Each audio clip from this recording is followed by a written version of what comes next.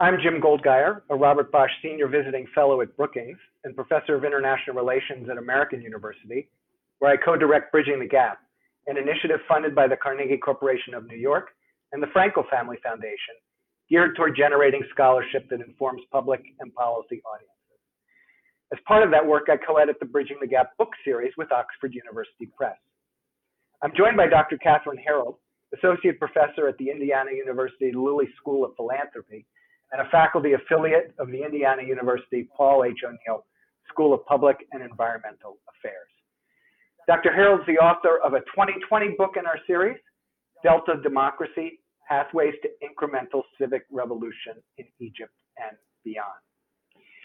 Katie, you did an amazing amount of field work for this project, and I'm always curious with folks who do field work. When you went into the field, did it change what you initially expected to find when you first went to Egypt?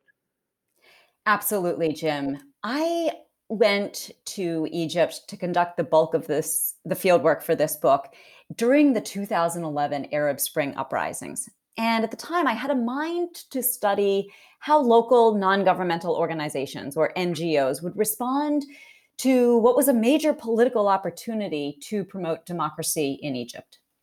And at the time, I expected that these local NGOs would not be major players in civil society's democracy promotion efforts.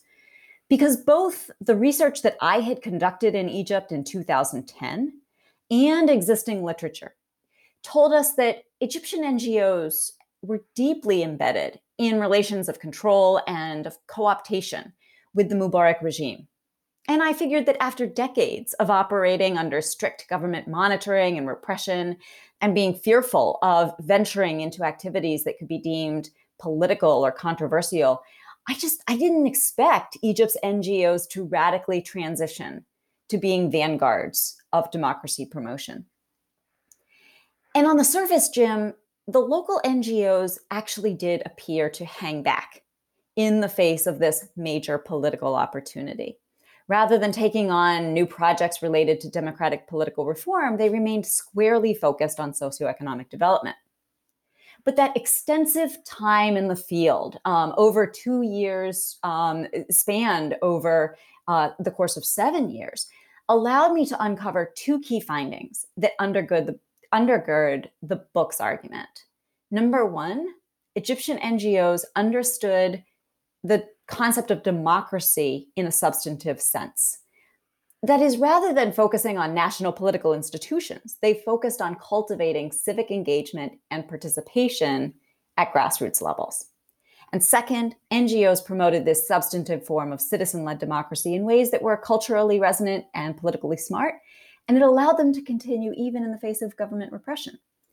So that fieldwork really allowed me to write a book that challenges us to rethink what we mean when we consider the term democracy and the strategies that local actors might use to promote it.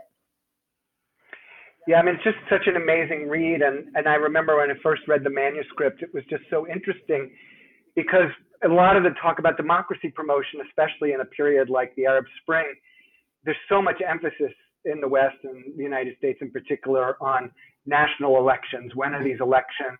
How do we measure democracy by elections? And you've got this really great on-the-ground study of work that's done at the local level to build civic engagement, which is a real great way to think about democracy. So what are the main lessons that policymakers should draw from the book when they think about democracy promotion assistance? Well, and let me stress, Jim, that when I lay these out, I'm thinking not only of democracy promotion abroad, but also shoring up our democracy here at home. So let me lay out three main ideas.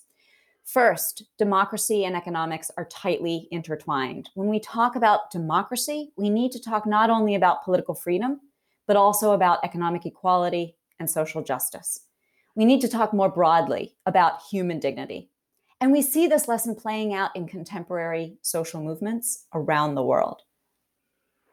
Second, maintaining a separate democracy promotion strategy can be dangerous to grant recipients on the ground. Not only do they risk being tagged by local communities as advancing Western agendas, but democracy aid is also an easy target for dictators.